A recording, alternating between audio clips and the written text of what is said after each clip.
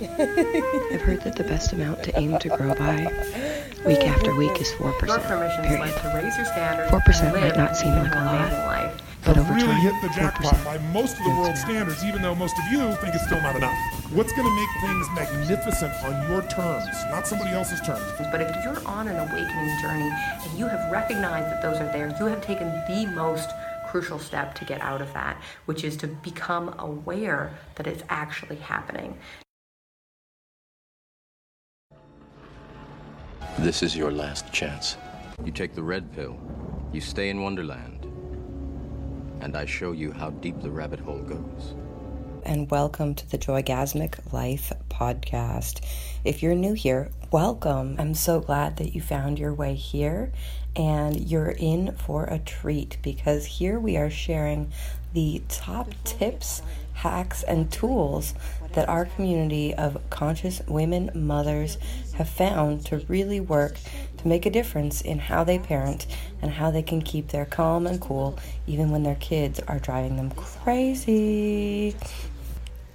Each week, I interview guests who are bulletproof moms, badass women running their own businesses on the leading edge of consciousness, who are here to support people in getting the skills, knowledge, and tools they need to put into practice what it is to walk their talk and be conscious spiritual women in the world.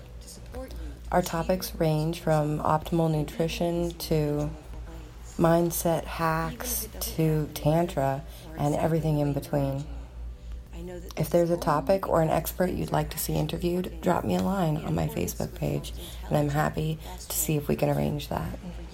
Remember, if you love the podcast, there's so much more on our website, bulletproofmoms.com, and we would so appreciate that you subscribe, share our podcast with your friends, and give us a 5-star rating on iTunes or wherever you're viewing this, as it helps us reach more people. Remember, if we talk too slow, you can always speed us up. I know I love to do that, and without further ado, here is our next guest.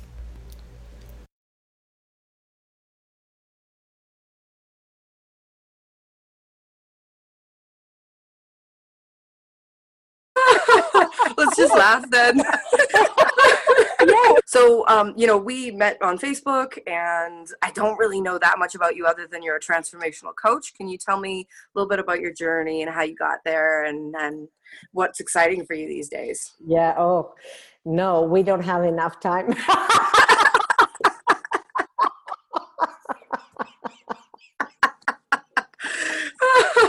Let's just laugh then.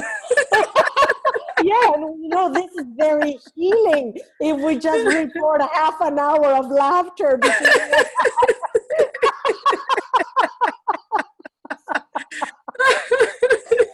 So today's podcast is really original. It's full of laugh. We'll try and talk a little bit in between, but I have this feeling that we're just going to laugh more than anything else. Laughter. Well, that's a good start. I tell you, I'm like all pumped up. So actually, yeah, transformation is part of the result of what people achieve. I like to call myself soulful business coach, but the label doesn't mean anything really. It's about, what I do. And basically, how I came here on the journey, it's a long roller coaster journey. And the very short version is that I have lived a life. That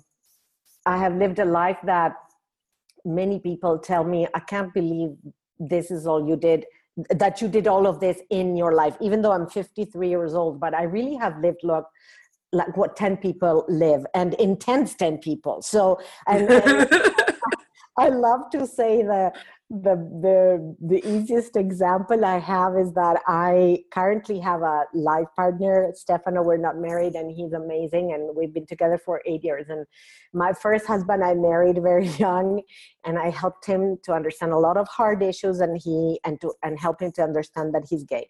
The second husband was abusive, and is the father of my 2 children, and an amazing story there, you can imagine. And this one is love. So I have in one life had all 3 experiences. And it's like that with every aspect, with health, with illness of others and mine, and healing and non-healing, and death and suicides, and everything, all the colors. And I can say that that on the personal level. And on the professional level, I love studying. I went all the way to have a master's in business administration. I lived the life of the corporate executive. I got very high, and I traveled international and as expat. And then when I finally divorced the father of my children, I said, I really want to be by their side. And that's when I first tapped into being an entrepreneur, and I created a real estate company in Tuscany. At the time I was in Tuscany. I'm actually Argentine by birth. And then I've done that for like 11 years. And right now I'm closing it. I sold it last month, and this month was all about, going to the accountant and the lawyer and the notary, and I have launched this soulful business coach dream venture really this year. And it's been in tippy toes at the beginning of the year, and the whole year has been about closing the old energy and opening up and setting the scenario for next year to say, hooray, here I come, so lots happening. Yeah.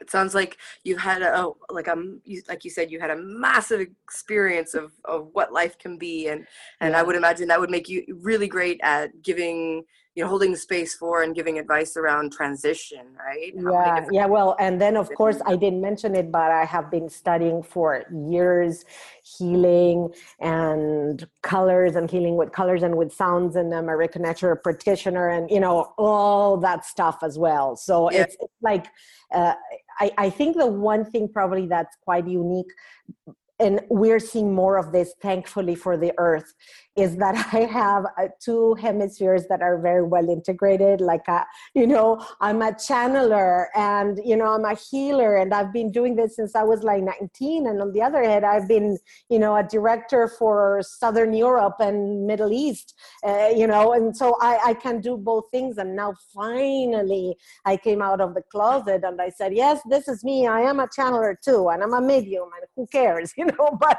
it took me a while to get there. So. Yeah, this is like that bridge for quite a while, because I've been doing web design for the holistic community and dealing with the very technical side of all the nerdy stuff, and so for a long time I saw myself as a bridge, but I've never heard it said as like your hemispheres are integrated. That's a great way of putting it, right? Yeah, well, but it is, because I have lived divided for so many years. Yeah, it's almost like I was going to the holistic events or meditation retreats, and I was only that, and then I would come out of that and I would get into the other world, and I would keep them separate, and that gave me so much suffering. And I like to share that because I think many people go through similar experiences. I've had feedback of many people telling me what happened to them or has happened to them. I've met so many spiritual healer types who are like, if I touch technology it explodes, if I that stuff just makes my head like crash in, or demonizing technology. Whereas for me it's been very, I'm a younger generation, right? I'm in my 30s, but so for me, like, my first computer, I was 5, because my dad was really nerdy. But thanks, Dad. But for me, it's always been this, like, this integration between the two. And when I see, moving forward right now, we're doing lots of work around like the future of the village, right? So getting back to the earth, back on the land, but also bringing this high technology like LED full spectrum lights, right? Stuff like that. And so that speaks really beautifully to that left brain, right brain piece. Yeah. Wow, I love that vision of what you just said, the village, coming back to the village. Yeah.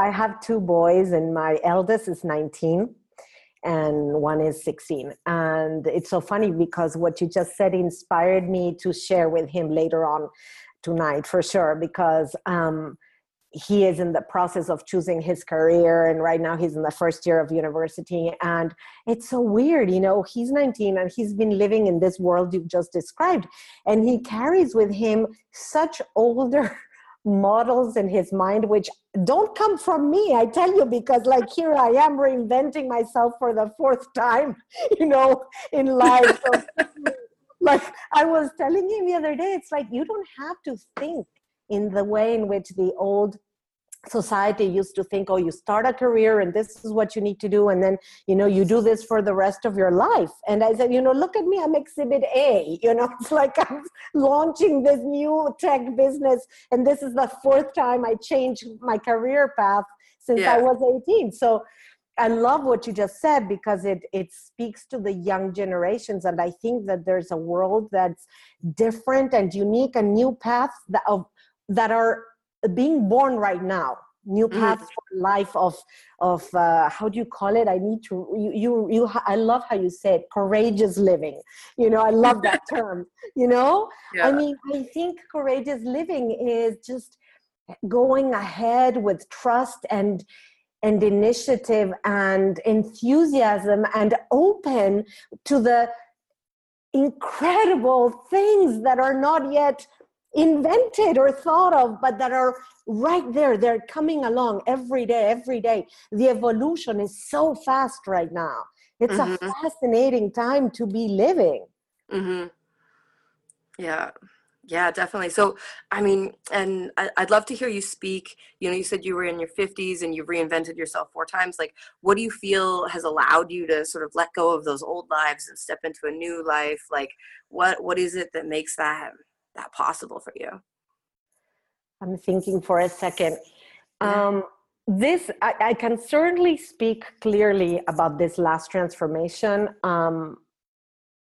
But if I think about it, it's been different motivations every time. But the first time, the first time I was an IT major, one of the first ones, information technology in Argentina. And then I discovered I was more of a people person. And that's when I said, okay, I'll go for an MBA and use that as a stepping stone to move into more of a commercial or human side.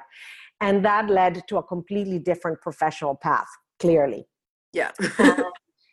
And actually, I can tell you the defining moment where I made that crystal clear decision to change that path. I remember it, and I think I'll remember it my whole life, because it was one rainy day after a very certain 2 weeks of rain, and I went out running and I sat in front of the sea and I started crying, and my whole body was saying, this is not your path, and your path is a different path. And suddenly the new vision went boom, and it came to me. And I was probably 25 at the time. Yeah. And I'm like, and I can remember I was listening to I don't know if you could see them. I had like wild goosebumps. Yes, because you got it. I was listening to with a Walkman. You don't know probably what a Walkman. I do know. I'm not that young. But my son has no clue what it is. And I was listening to this Carly Simon song, and it was like, I want to go live in the US. I was in Argentina at the time. I don't have the money. I don't know how to do this. I will ask for scholarships. The minute I go back to Buenos Aires, I was on vacation in Uruguay. I will request scholarships. And if I get one, then I know that's my path and I'll just go for it. And sure enough, I got one of the 10 scholarships in all of Argentina, a Fulbright scholarship from the US government.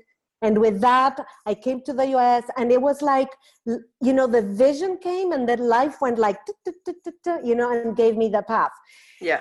Then, you know, the other transition when I divorced and started the real estate company, that was, pain was destroying me, literally. You know, I wanted to be with my kids, and it was the profound suffering that made me leap into the abyss. I had no clue what I was going to do. I left a corporate job that was well-paying, that maintained my family, and I went like, whatever, I just cannot do this anymore. So that was a little bit crazy. And radically different, right? Like planned out, changed your career, went to college, exactly. Like, you know, directed yourself that way, pure inspiration versus like, oh, God, I'm like, get me out of here. Okay, go that way. Exactly. And that's why I wanted to share the difference. And this Yeah. time around, it's different because this time around has been inspiration, but with a new awareness level. So it's been a choice. It's been finally, I'm clear about what I'm here for, at least from now onwards. I'm sure I'm here also because I created these two lovely men, or meant to be. But, you know, at different times in our lives, our purposes can change and evolve, or, you know, now they're older and more independent, and I'm being called with such a strong calling to do this finally. And it's like it brings together my whole life, you know, my corporate experience, the MBA, the entrepreneurship energy, and all of the soulful path and the healing part. And okay, this is where I'm going. But now it's a conscious choice. And I know I'm making a conscious choice. It's not as crazy as it was. So it's interesting to look back and, hey, with today's expectation, life expectation, I'm halfway there, you know, I still have lots. No, not even a quarter of the way there, like an 18th of the way there. Oh, so. Yeah, wow. Yeah, and I definitely know, like, in my world, I've done a lot of that. Like, I can't handle it anymore, I'm doing this. I've done a lot of that kind of transformation. Have you had, you know, setbacks along the way in either of those transitions? Yeah? Can you talk a little bit about dealing with those, or? Yeah. Well, definitely the hardest part when I followed my heart into starting the entrepreneurship company. So the biggest driver was that I could be close to my boys as they were being raised, because my ex left the country, went back to the US. And so I was, you know, the sole breadwinner and carer, and I couldn't be in a corporate job traveling 100% of the time. So, you know, that was a big deal. But of course, economically, I started this and the market, boom, crashed. How old were your boys when you made that decision? Tiny, because 11 minus 19 is what? 8 and 5. They were very young. Really young, yeah. Yeah. And I tell you that they are now, we have such an awesome relationship, and it's, you know, I would do that decision twice over, even knowing that I had so many hardships economically to get through. And thanks. Super helpful. Oh yeah, because, you know, I can see how they've become men of value, or meant to be, because they're 16 and 19. They already have values, and they're authentic, and they laugh just like me, you know. But no, literally, it's like they love life, and I think that if I wouldn't have been for them there, it would have been different for sure. You know, not that I've been perfect, because I haven't. And just yesterday we were having a conversation about parenting, and no matter how much we try hard, we'll never be good enough, you know, and it doesn't matter. My point is, the vibration of love is there. They know I do my best, and that's what you will carry in your life, you know, if you know that. But yeah. So that was one very big hardship, obviously, because that's what life is about. And I was so, you know, breadwinner for them and stuff. And that's clearly tough. But it's also, I mean, my gosh, if I look back, I also went into such a depression when I took that decision. And and you write a lot about depression. It's impressive when I read what you write, because I've been in that dark place more than once, and also a postpartum on the second baby. So, you know, just thinking about it makes me recall what that space is about, and fear and discouragement and basically separation, and not remembering that we're one. It's like right now where I stand, things are not perfect by any means. And I have a strong health issue. I have to have a big surgery in February for my hips. And I look back at when I was in those spaces of dark night of the soul, and I think, how could I be there? And not like I don't forgive myself. No, it's like, from my perspective right now, from a soul perspective, I feel so joyful inside that it's hard to remember that or to think that I can ever go back to that space. I don't think I will. I think the new level of consciousness already has put me in touch with this place where if I get up and I have some anxiety or I feel off and it happens, I immediately realize something's not right. So what's going on? So I immediately go into different space and I don't let it get to that level. You know, it's the awareness that puts you in a different position. So yeah, I mean, life is not perfect. Sounds perfect when one tells a story fast like this, but no, it is not. Yeah. Wow. I was wondering, could you talk a little bit about the difference in the experience between like one son and the other, and having postpartum with one and not with the other? You know, I definitely identify as having had postpartum depression after the birth of my son, and I really don't know what it would be like to not have that. Oh, that's interesting. Yeah, so I'm kind of curious. Yeah, well, the first time I didn't have the depression. So the first time was actually the first time. There's no time in this podcast to relate to you the experience I had, but in a very, very short two phrases, since the delivery was longer than a day, and I was fasting, and he ended up being born on, you know, by itself, not cesarean, I mean natural, but I had an out of body experience while I was delivering him. It was like an amazing, bizarre experience. It was such a difficult delivery, and I felt that I was being a channel for a soul to be born, and it's like the information was coming, and suddenly I see myself out there and I see the delivery, and it was bizarre and fantastic. And then this guy comes along and I ask him, who are you? I don't know you. I didn't feel a connection to the baby the minute they put me on the baby on me. It's like I didn't remember him. But then it was like this discovery and falling in love with him. And I just was in love with this baby, you know, totally in love with the baby.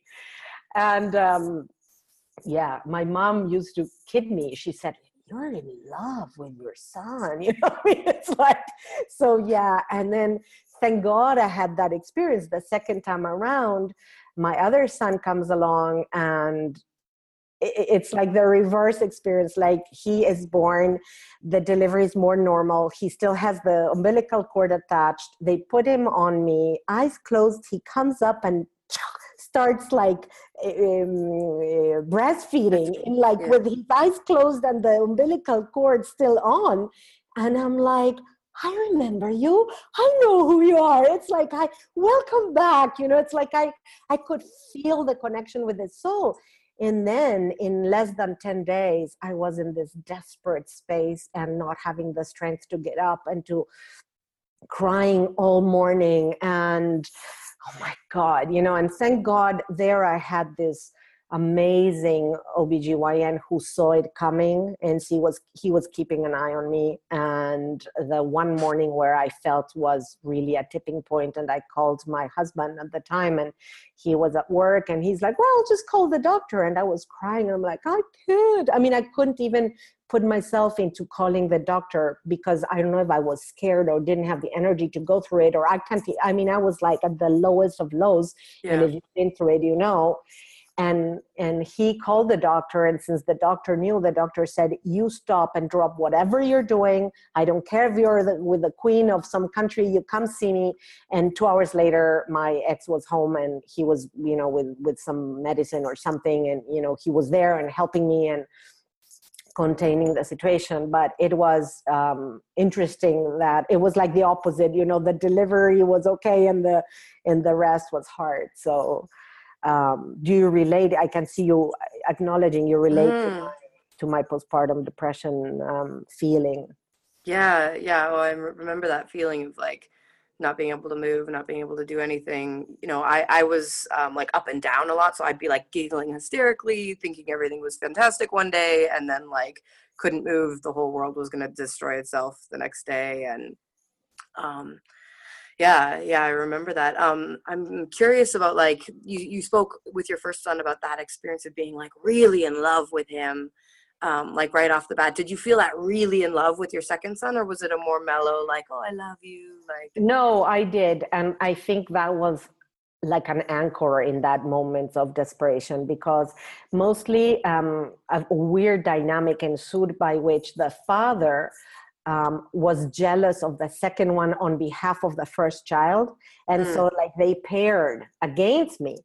And then I had this level of overprotection towards the second boy, even though I was depressed. And that was good in a way, because it was like, a loving protection.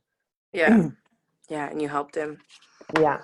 Yeah. I would imagine that your ex-husband was probably a second child. Yeah.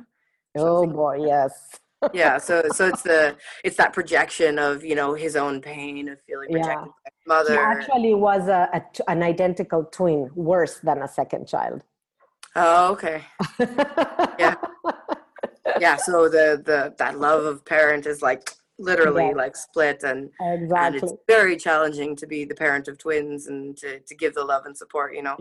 We say it takes a village, and it takes more than a village for twins and for any kid. Yeah. So, wow. And I'm just kind of, when you spoke about like falling in love with your son, and there's this feeling, and when you were talking about that, I sort of had this idea of, as mothers, we fall in love with our children, and our children, there's that whole Oedipus complex thing where the boys are in love with their mothers. And I was wondering, or I was thinking about, sometimes I speak with people, or I work with people around their relationships with their children, and talking to them about sexuality. And I was wondering if you wanted to dive into speaking about that, because your boys are now in their teens and coming into their roles as a man, like, how you've seen that dynamic change, or how your touch interaction has changed with them since when they were like little babies, obviously, little boys. So I will preface this saying that I think I'm very lucky because both my boys still hug me and tell me, Mom, I love you. So I still think this is very cool. But as men, just these manly hugs, not like, childish. But so it's been interesting what you say, because we are a family put together, because Stefano and I have been raising my boys, and Stefano is not their genetic father. And Stefano being my partner, and we've had, and we still have, a very, really romantic, loving relationship. That's why I'm saying I had all three experiences. We're friends, and we are accomplices, and we are we have this thing where the boys, even after dinner, we always have big chats. They say, well, we get up so you two can chat about your things, So, but Stefano being very much a man's man, and even younger than myself, and very much he likes sexuality and the woman, and completely faithful, but he's done his life and stuff. So he has been very open, and we've had incredible conversations at dinner time about sexuality, and about, before the first time my eldest son had his first relationship even, and giving him advice on how to go about it. And then I bought the first box of, condoms for him. But of course I told Stefano, you give it to him. And then after the whole event, our son eldest came and said, well, so,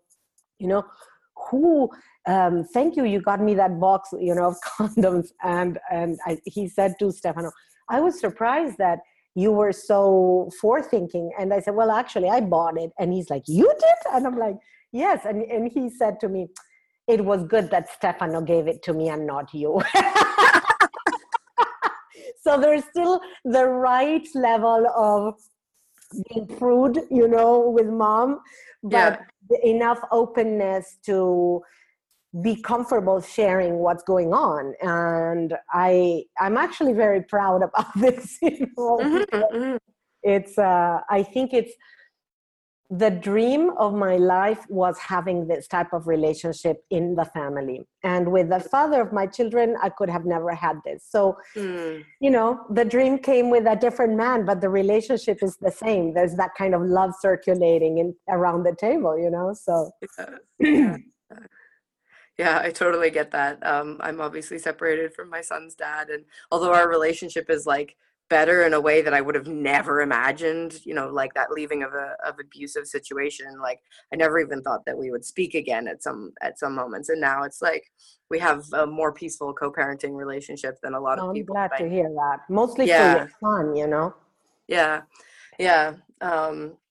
And at the same time, like I now have a partner in my life who's really beautiful and amazing, and this feeling of like, like there we go, this is what I wanted. I just needed to, you know, and partially it was letting go of the attachment that it had to be that person, right? I had such a strong attachment that it had to be this guy because he made the babies with me and the baby with me. And oh my God, that's a huge one, what you just said. Yeah. I know for me, it took me years to decide to leave the abusive relationship because I tried in every single way because it had to be him. And, you know, and then one day I said, well, it's not happening, so let it go. But it's, you're so right. It's so difficult to reach that level of, okay, detach from, you know, this outcome. Yeah. I remember there was like such a clear, it was such a fascinating experience. Tell me if you've like if your experience of making that decision was anything like this, or I'd love to hear about your experience too. But I would go and I would sit and I would meditate. I had a favorite spot that I would meditate, and I would go and I would sit and I would ponder, and I'd be like, okay, like, is this relationship good for me? Should I keep being here? Is this, like, you know, am I okay? Like, I was like, I'm not okay. But is it the right thing to leave? You know, and at that point, by the time that last decision came, like, we'd already done this 6 times. It was the 6th breakup, right? But the times before it had been like, this is too much, get me out of here. And in that moment, it was like, okay, if I make this decision one more time, like, it's done, you know, it's super done. And so I would sit and I would ponder, and I would come to the conclusion that, like, yes, you know, I didn't want an alcoholic in my life, right? Like, I had quit drinking a couple of years ago because I'd seen what it was doing to my body, and I was like, I don't want to do this anymore. And I was like, okay, clearly, like, the sobriety of my partner is really important to me, like, so important to me that I'm not willing to be, you know, in this relationship anymore. And then I would go back and be like, I would go back to the house, and he would be there with my son, and I'd be like, oh, it doesn't matter. I just want to be here with you. Oh, and it wouldn't even be fun. Like, we wouldn't even be having fun. We wouldn't even be, like, getting along very well. But it would just, like my whole brain would just shut off, and it would not be able to even remember the clarity of the decision that I'd had before. And it wasn't until maybe, like, 2 weeks of doing this, like, every day. And I was like, no, when I'm on my own, I'm really clear. And when I get back together with him, I'm not clear. And, like, I can trust my decision, and I'm not happy when I'm with him. So, like, it makes sense that I should go with what I think when I'm on my own, you know? And I'd love to hear if your experience was anything like that. I will tell you, but I'd love to ponder for a second on what you just told me, which is fascinating, because I was listening to your story with a lot of interest, and getting that how fascinating it is when we make decisions out of our mind only, which is what was happening to you. And that's why the mind is duality. And so, yes, I want, no, I don't want. Yes, I want, no, I don't want. And it's not until we bring it back to our hearts that the heart has no duality. And when we find something goes boom, and there is no way that you have doubts about that. But when we are in that, I go here, now I go there. I go here, now I go there. We haven't yet taken it down from the mind. And I can relate to that, even though I didn't go into reactive mode, which is what you share. Tell me. Can I add something to that? Sure. Yeah. So when you said that, I was like, oh, right. Because there literally was a moment where it came back to the heart. You know, we were standing next to the beach, and he was saying something and being, like, kind of mean and hurtful. And I was like, like, just flipping out. And what happened is I opened my arms up, and I was like, okay. You know, like the impulse is to, like, run away and hide. And I just opened my arms up, and I was like, I love this man, and I don't want to be treated like this, you know? I love me more. Yeah. Well, it wasn't even as far as that, but it was like, I deserve to be treated better than this. And I love him. And before that, every time we'd split, it had been this piece of, I can't handle this anymore. You're bad. You're like blaming him extensively. And in that moment, it was like, I love you. You're a person. You're suffering. And I deserve to be treated differently than this, and that sort of like into the heart, like you said, was the moment when I was able to be like, okay, this is done. It's a and it came out of the mind and went into my heart, definitely. Yeah, absolutely. I've seen this a million times, not only in my life, but in other people's lives. And I love this validation of what you just said, because, evidently you had this mode. What's your zodiac sign? Are you a fire sign? I'm a Virgo. No, Virgo, like my first sign. But you must have some fire somewhere up there, either the ascendant or... My whole soul, are you kidding me? It's in fire. I've got Leo rising and... there you go. Yeah. Well, Leo rising, Leo rising is Leo in the first house. The first house is how people see you. So we see the fire, we see Leo, in you. So clearly I got that because I have Leo rising. So I got it to that sync, you see. I was getting the vibration. Yeah. But to answer your question, for me, it was so much suffering and such an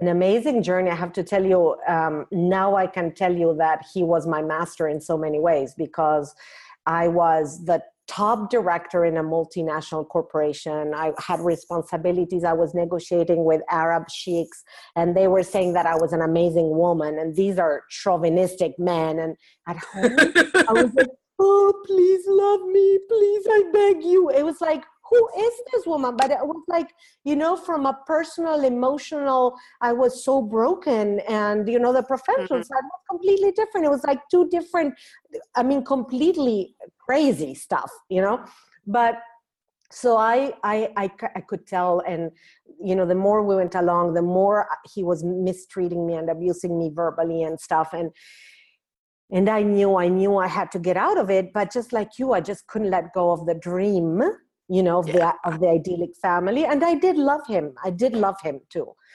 Well, if we have sex with anybody more than like 5 to 10 times, we love them. That's how our bodies are wired as women. With that person, and 2 babies, I thought we were.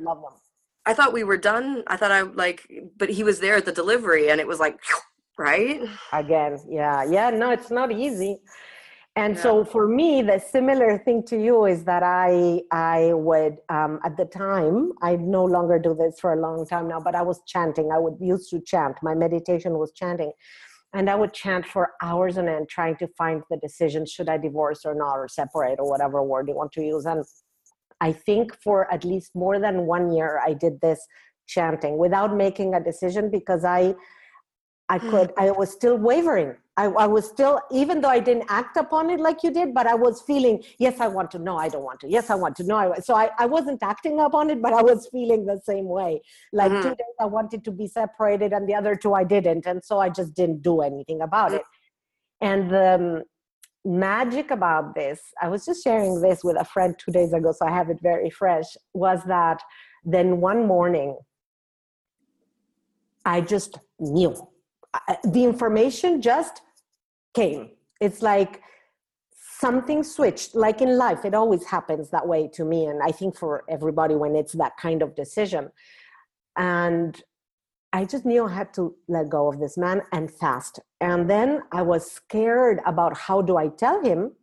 And the fascinating thing was that this was a Tuesday morning, and that evening, in the bedroom, he said something mean, like he used to say, and I answered differently. I said something like, oh, you make it so difficult for people to love you or live by your side, or something like that. Nothing really, but he played the game of being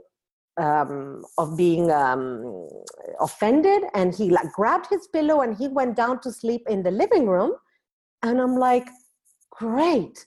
For the first time in my whole life, I didn't run after him like, please, please, And then the next day he was so angry that I hadn't gone up after him that he said, I'm going to live in the next room.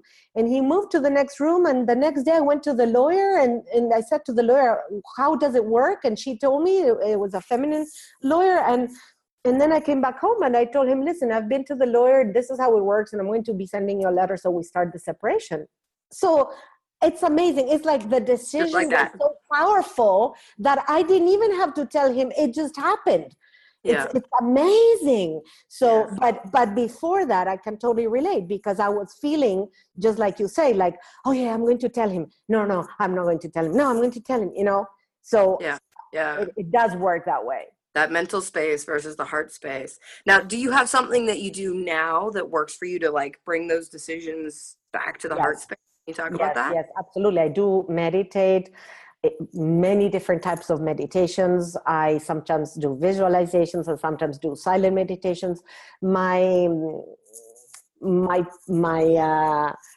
secret a tool is really my morning ritual, which varies. I'm not always the same, but my mornings before I go out into the world are an hour and a half or two where I'm on my own. Mm-hmm. And that includes meditation, journaling, breakfast in silence on my own. It includes a variety of things. It used to include walks in nature, but since I have this problem in my hips, I'm waiting to have the surgery so I couldn't go back walking because right now the pain is very much and I can't walk.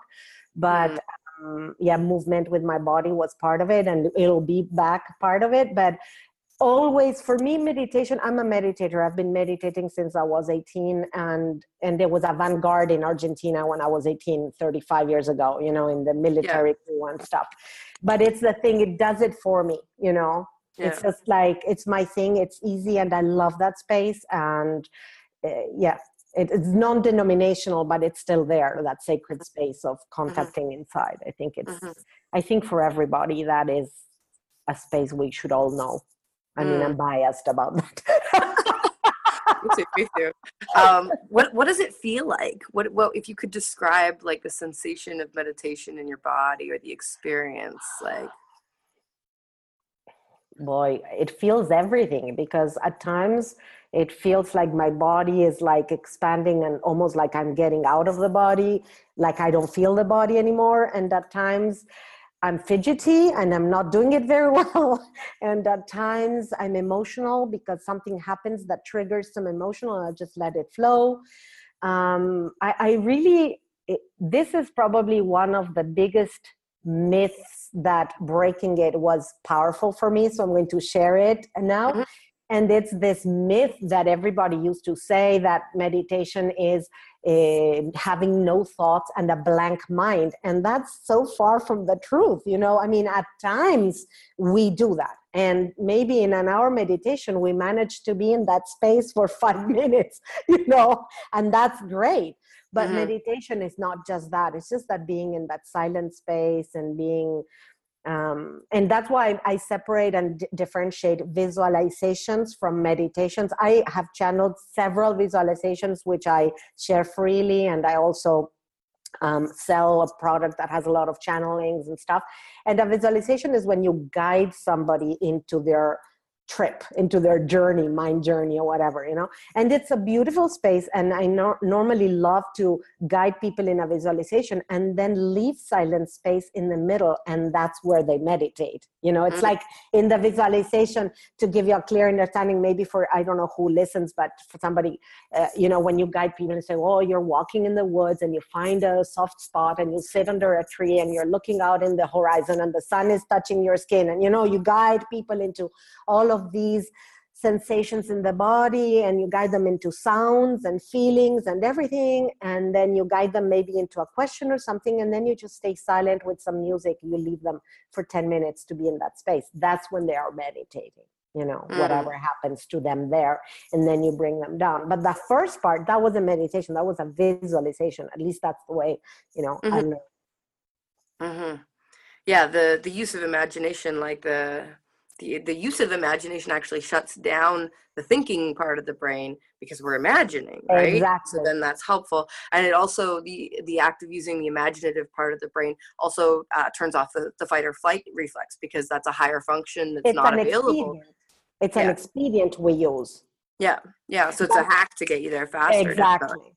But also, and I love to mention this, for example, like I live in Tuscany in the countryside, and going for walks, if you go for a walk, you don't have to be in Tuscany to do this. You just don't have to be in the middle of a city with cars coming by you. But if you are anywhere where you can walk in any countryside or silent space, and you can be concentrating with your senses as you're doing the walk, that's an active meditation as well. Mm-hmm. If you can just walk and focus on the sounds and on the colors and on the plants, and just walk and not have a precise, you're not going anywhere necessarily, So I think, we could talk about meditation for, a whole podcast, just that. Yeah. Like, I think I would love to do that. I think that'd be great to do that. Yeah. Awesome. Yeah. I know that experience, like walking in nature. I've had moments where like I feel like my world is like this big, right? I'm so caught up in my thoughts. It's all up here, and like I can't even really, or maybe you're walking with somebody and talking and you don't even really see the view, versus doesn't matter if the view's great and the view's not so great, right? Versus like sort of opening your eyes differently and even like just looking around, Oh yeah. And one beautiful, easy exercise anybody can do, even if they live in an apartment, and as long as they have like a green plant or whatever, it's called the microcosm meditation. And if you're walking, it's just like, it's like leaning down and just looking at the tiny part, at the earth, and if you are like in the grass, watching the ants, and just going to this microcosm and just looking, and you start seeing so many things you never see, and you can be there for a long time, just like noticing more and more, and the grass, little leaves, and the ants and the pebbles, and and it's the microcosm meditation. There's so many ways to go at it. Yeah. Wow, it's fantastic. I'm so grateful. It's been so fun to talk to you. Yeah, it's been a really great conversation. I'd love to get you on another podcast, and to delve deeper into meditation and what that can look like. And it'll be my pleasure, because I enjoyed so much this exchange. It's like talking to an old friend, even though we don't know each other that much. So yeah, it's such a funny experience, but it is an old friend. I believe that those of us who are here with the calling that we have right now to help awaken and help answer, like we've been through many lifetimes together. We've been through many journeys, and it is a beautiful homecoming, to meet somebody like yourself, and Thank you, Elena. Yeah, to reconnect to that and be like, okay, like between Calgary and Tuscany, there's now like more connection throughout the world, right? I love that. And I love that. For me, what's so refreshing about you in this case is this meeting somebody and being on the same wavelength. It's like, I don't have to explain why I'm telling you what I'm telling you, or even if what I'm saying, maybe I might say something you don't know or you don't understand, but it doesn't matter. There's no judgment. There's just like, okay, tell me more about that. I don't know about that, and you tell me more about that. And I love that vibration. And so I actually thank you for inviting me to be a part of this one today. And I'd love to be with you again. Oh, you're welcome. Yeah, it would be great. We'll schedule that in, and if people have specific questions they want to hear more about what's going on in your world, maybe we can ask those, and if not, I'm sure we can wander through the mysteries of meditation and time. And if just as a gift, since I have, I believe, 2 or 3 free visualizations, either I can give you the links or direct people to that page, whatever you think it's easier. Somebody might be tickled and would like to try it, and they're there as a gift. So yeah, you literally just read my mind. I was going to ask you that question, and you answered it before I got a chance to, which is great. So the happy to provide links for people to learn more, and I'm excited to hear some of your visualizations. I do these really cool multi-layered tracks for myself and that I share with people as well. And when you were talking about yours, I was like, oh, maybe I'm gonna like weave some of her tracks in with what I'm doing. Oh, good. I'd love to listen to one of yours too. Yeah. We'll exchange links. Swap. That sounds great. Awesome. Yeah. Well, I'll let you go about your day, and I'm super grateful for the conversation and for the opportunity to, share about the postpartum depression and, leaving abuse. Yeah, it's really amazing. Thank you, Elena. Yeah, thank you so much. It's been a pleasure. Yeah, okay. So let me do this in the past, and it's been unsuccessful, or I've given up, and I felt like I could never change. I can completely change this. Follow your breath, and you contract those intrinsic muscles. As you follow your breath, and you bring that breath all the way up to that pineal gland, and you hold your breath. One of the most valuable concepts that I personally learned is that in order to reach the level of success, self-confidence, and prosperity that you want, you have to brainwash yourself. Yes, brainwash yourself. See, either way it goes, you're going to be brainwashed. But the question is, who's doing the brainwashing? Hey guys, thank you so much for being on that journey with me. It's been a work of love to create such a journey, and I invite you to come and be part of the tribe, come be part of the experience, and get your full access pass so that you can see all of the things that are being created, experience all of the things that are being created. This is literally just a demo and just a toe in the ice of what is available in terms of audio and content that is highly programmable into your subconscious in your highest possibility. And so I thoroughly encourage you, if you are into personal development, if you watch this thing all the way to the end, there's clearly something here for you, and I want to have you as part of the tribe. So I love you.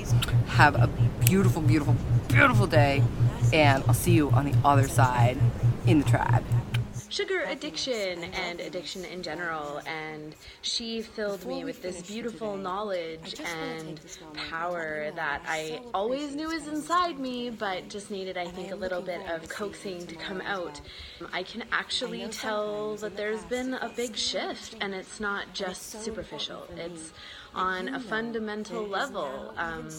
My thought processes are different, and that's such a beautiful gift, because I've been working really hard to get rid of this sugar addiction, as I'm sure a lot of people are. And I lost a ton of weight, and then I hit that plateau, and there's that one thing that's super hard to beat.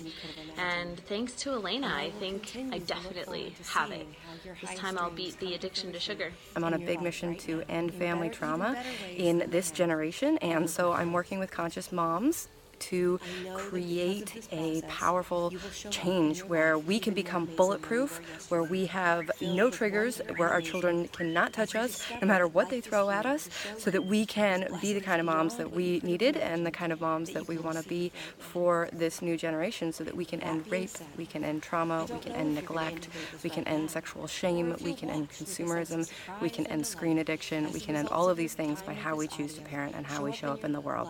So I invite you to be here on this journey with me, and I'm looking forward to seeing you on the other side. So get your name and email in that box and join me on this journey. It's going to be an incredible 7 days where you are guided every day to understand how to create better habits, how to not give up, and how to implement the 60-second hack to rewire your brain so that you know that no matter what's happening, you'll come back to a loving place fast. I love you. I'll see you on the other side. And your future, but also your perceptions of your past, so that you look at your past and your life and you already see all of the places where you have integrated this change and had been previously unaware of it.